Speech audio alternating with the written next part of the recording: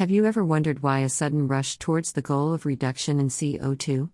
The need of controlling the CO2 emission among the vehicle is no doubt a rise. Various concepts and changes and disruption happening in the industries which are letting the world reshape to have a hold in the environmental concepts and the world surrounding us. The ripple effect caused by such ineffective actions and insensitive attitude is no doubt a new paradigm resulting in a new world with new shapes and new horizons. The emission of carbon dioxide from the last 5 years is expanding in various ways. The graph shows that the major emission of carbon dioxide is from the Asia-Pacific compared to any region.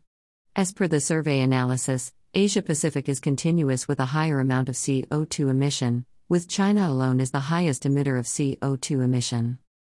Even though the emission is from different continents placed far away from each other, but the impact on the environment can be seen on a large scale.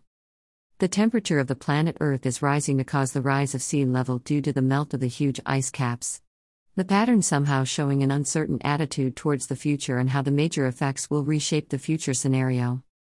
No doubt, the field experts and scientists are on the venture of making groundbreaking innovations and inventions with new ideas, but the journey is quite unknown for anybody. Source: BP